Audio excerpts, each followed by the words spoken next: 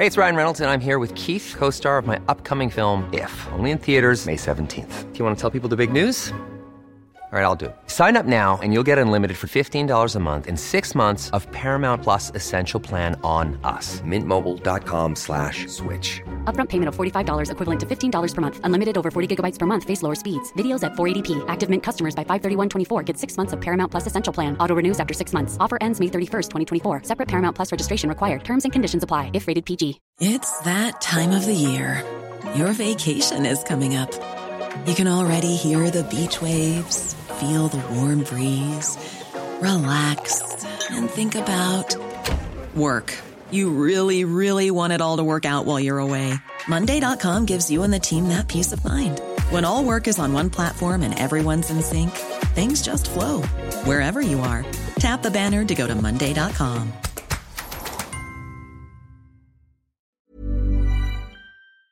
Now, very recently, the Prime Minister of New Zealand said that she would never utter the name of the mass killer who killed all the people there so recently. And, you know, there's some wisdom in that. On the other side of the coin is that he may become known as the man with no name and become sort of icon for those who are depraved. But there was a guy from a number of years ago who is practically not deserving of a name either. But the moment you say his name, you immediately conjure up a picture of a face that looked out of our television news screens night after night during his trial. And it just brings me back to, I suppose, one of the times when I was developing a hatred for an individual. And I know I shouldn't say that, but, you know, you do at times feel like you hate some people who are in the news for what they've done. And we've been spoiled for choice in this part of the world. But Peter Sutcliffe was one of those people. And I'm going to be speaking in a moment to a person who's written a book about victims and the families of the victims. Doing that in just a moment. U105 Breakfast with Morris and Denise. Mary the Punk. Yeah, so you do know who I'm talking about. Mary the Punk must be in her 60s now. Dr. Legg goes, so they come back to Dr. Legg's funeral. They should do that with everybody. Yeah, they should. Everybody who dies in EastEnders, then there's all the old cast should come back for the funeral. That's a good idea. Be coming back quite a lot though, wouldn't they? A lot of it. Run around. Run around with your mate. Mike Reid. Mike Reid starts now. And they did run around. You can't do that now, health and safety. Walk around in an orderly fashion starts now. U105 Breakfast with me, Morris J, and Denise Watson. Proudly sponsored by P&O Ferries. Start your day happy. The book is called Somebody's Mother, Somebody's Daughter, and it's written by Carol Ann Lee, who's on the line. Carol Ann, good morning. Good morning. Carol, some people will be too young and they won't really conjure up a picture of Peter Sutcliffe. Every time I say his name, see that mean, horrible face that he had, that beard that looked so sinister, that face that looked so cruel.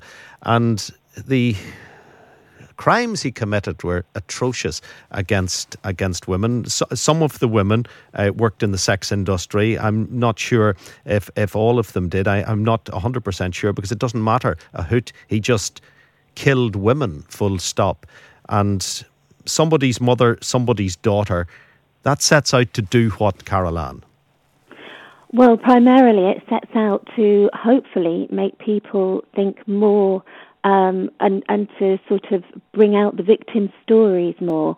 I mean, there's been quite a lot of books published on the case. I think there's about 30. And one thing that really struck me was that all but 2 were written by men, and all of them focus on the killer or on the case itself, and particularly the police investigation. And it just seemed to me that the women were sort of almost forgotten in this. And without a doubt, you know, they were the important ones, they and their families, of course. And so I'm hoping that by telling their stories, when the case is ever in the media again, people will think more about these women and think, well, I know something about her life, rather than the focus being on him all the time. At least one of them, I'm not 100% sure, but one of them, I think maybe the first one was a young Irish woman, was she? She was, yeah. Anna Brosnan, she was called.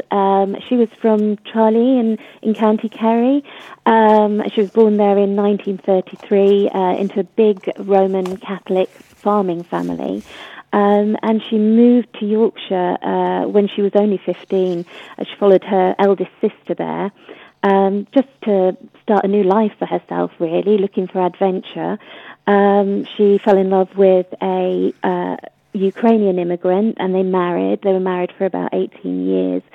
Had no children, divorced, and she had lots of friends there. She was a very popular woman, very well liked, worked in the local Woolworths, real animal lover, and, you know, known as Irish Annie in the pubs there and the cafes.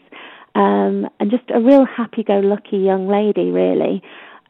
She had another boyfriend, and he was abusive as well, unfortunately. But then she encountered Sutcliffe one night when she was walking home after going to see her boyfriend, and he attacked her and left her for dead. And she was very fortunate that someone happened to be passing by only a couple of hours after her attack, and he raised the alarm, and her life was saved. But the attack had such an effect on her life, both physically and emotionally, that she said in later years she often wished she'd died.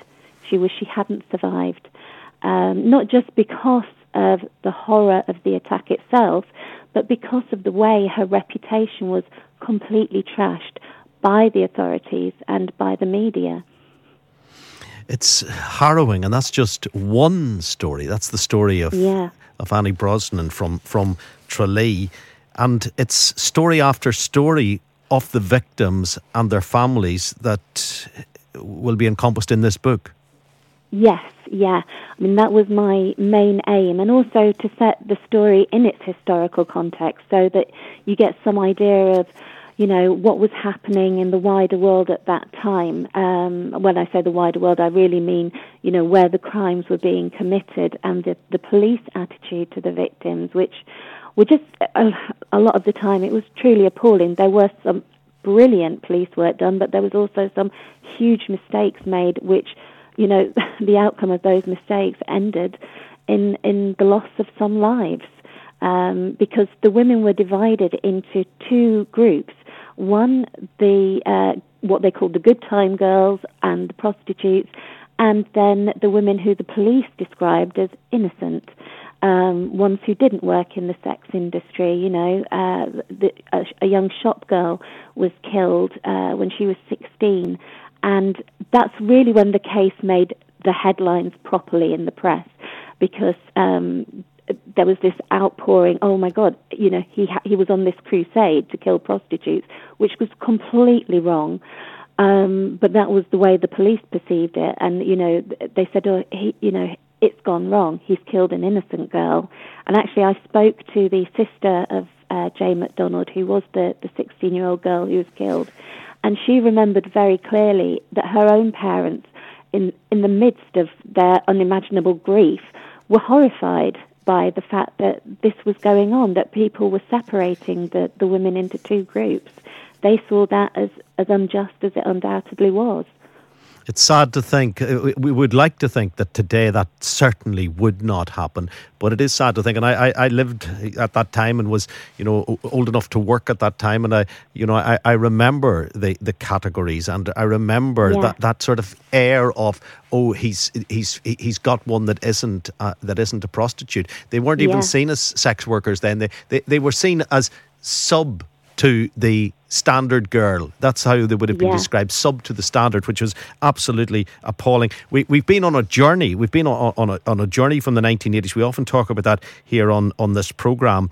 The worry and the concern is that the Peter Sutcliffes don't go away. They still exist in society. Do you feel that Sutcliffe, if he's, you know, if anyone who has an element of sympathy towards Sutcliffe for whatever reason, if they read the book, will they get a proper handle on the suffering that he imposed on those people and on that community? Yeah, I believe so. And in fact, one of the things that I did, I mean, throughout the book, we don't meet Sutcliffe. He's not involved at all. We learn about the murders, but nothing about the person who is committing the murders and the attacks. But at the very end of the book, I include Sutcliffe's confession, where he talks about how he killed or attacked these women. And I did that not to include any salacious detail, but to show exactly the manner of man that he was. Because there are people who think, oh, well, you know, he served his time, he's paid his debt to society, and you think, no, that is just not true. He will always be a dangerous man, and in any case, you know, the crimes themselves were so horrific that he should never be freed. That should never, ever be an option for him. So I really, really hope that people will take that away from the book. It is an option, however, that is being considered. Yeah, well, this has come up a few times recently, and again, that's why I wanted to include his confession, because for me, it just underscores everything that goes before. You know, I hope people get a real sense of who the women were, as much as that's possible to do in a book. But the fact is, you know, that he is still alive. He may complain, you know, as he so often does, about his treatment in prison. But these women have no lives. They're gone. You know, they're remembered by people, but it's just so appalling that they are not still remembered more, you know, and they are not remembered for the women they were, the individuals they were, and for those women who, I mean, it makes no difference to me whether the women murdered were working in the sex industry or not, you know, but the fact is that none of those women went into it willingly. They did it because they felt they had no choice. They were on, you know, complete poverty. They were single mothers, you know, so they went into that as a way of survival, not choice. And the fact that they are then seen as somehow complicit in their own murders is just terrible. Will you send a copy of the book to those who are leading the campaign for an understanding of the man who's now 72 and who feels that 40 years on, almost 40 years on, he should be considered for parole? No, I won't be sending a copy of the book, but I hope that, you know, the discussion that has been created around it, and also this week, it's nothing to do with me, but there is a documentary on the television about taking very much the same angle, which is a complete coincidence, but I do think it shows that people do want to hear the victim stories now more than the perpetrators. So I'm hoping that all this discussion and the fact, you know, you've invited me on your show shows that people are appalled by this, and we should be talking about what he did. And we should also be remembering those women for the young, promising women that they really were.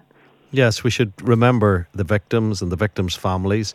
We should remember the horrific crimes that he committed, and we should remember that he was recommended to be in jail forever. Yeah. And I don't think I'll get many calls from many people saying, oh, come on, let's cut him a bit of slack. In jail forever would seem like an ideal outcome. Absolutely, I couldn't agree with you more. But the strange fact is, you know, that he has a lot of people who write to him, and a lot of those people are women, you know, who seem to think that he's been misunderstood in some way. And, you know, nothing could be further from the truth. I mean, he wasn't on some crusade against prostitution. He was simply a man who hated women. You know, and the sad fact was that, unfortunately, women who worked in prostitution were more vulnerable, often more vulnerable targets. But it was across the board. He hated women, you know, and that's why he killed. He didn't pick out certain women. The women who write to him, do you think they're vulnerable? Do you think they are weak? Do you think maybe they have something mentally wrong with them to embrace him as a pen pal? Well, all I can say about that is I don't understand them. I don't understand the motivation there at all. I think obviously there must be something deeply wrong for them in their lives to want to be in touch with someone who has admitted these crimes. It's not that he's been accused of them and there's some doubt. There's no doubt whatsoever that he committed these crimes. So in that sense, I honestly, it baffles me, it really does. And when I was working on the book, different people said, are you going to write to him yourself? And I just thought, why? What could he do? What could he say? Unless he was willing to talk about, the attacks and murders that the police believe he has committed, but he hasn't yet admitted. There's no sense in talking to him, because to me, he's a non-entity. He was a very dull, inadequate man. So there is nothing that he could say that would ever interest me other than, giving some substance and some sort of closure to those families who have been affected by his crimes that haven't had that yet.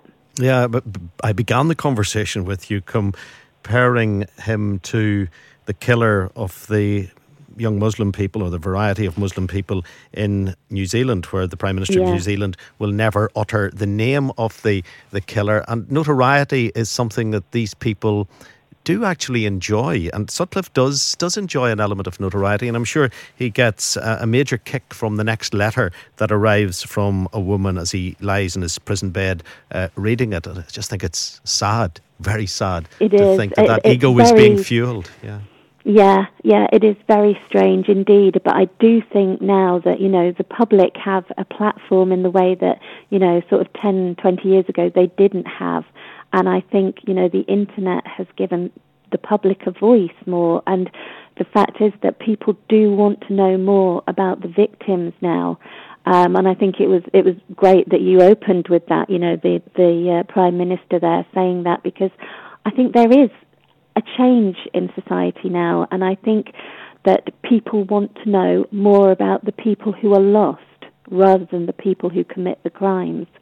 Very well said. Carol-Ann, good speaking to you. The book is called Somebody's Mother, Somebody's Daughter. It's by Carol-Ann Lee, and it's published at this present moment in time by Mara Books. So you can go to www.mombooks.com, or you can go and look up Mara Books. You'll see it all there. Good speaking to you. Thanks for coming on, Carol-Ann. Thank you. Thank you so much. Thank you. That's the writer and journalist Carol-Ann Lee. Your opinions are always very welcome on the topics that we discuss on this programme here on the U105 phone-in. Does your... I hate to use the word hatred, because we're not supposed to hate anyone, but I'm going to use it. Does your hatred of Peter Sutcliffe go as deep as mine? Do let us know. U105 Frank Mitchell phone-in with Right Sofa Land. Sofatastic Sofa Spectacular now on Knock, Belfast and Colinchie. When you make decisions for your company, you look for the no-brainers. And if you have a lot of mailing to do, Stamps.com is the ultimate no-brainer. It streamlines your processes to make your business more efficient, which makes you less busy. Mail checks, invoices, legal documents, and everything you need to keep your business running with Stamps.com. Seamlessly connect with every major marketplace and shopping cart. Schedule package pickups and see your cheapest and fastest shipping options from different carriers, with rates up to 89% off USPS and UPS rates. And with the Stamps.com mobile app, you can take care of mailing and shipping wherever you are. Make the same no-brainer decision as over 1 million other businesses with Stamps.com. Sign up with code PROGRAM for a 4-week trial, plus free postage and a free digital scale. No long-term commitments or contracts. That's Stamps.com. Code PROGRAM.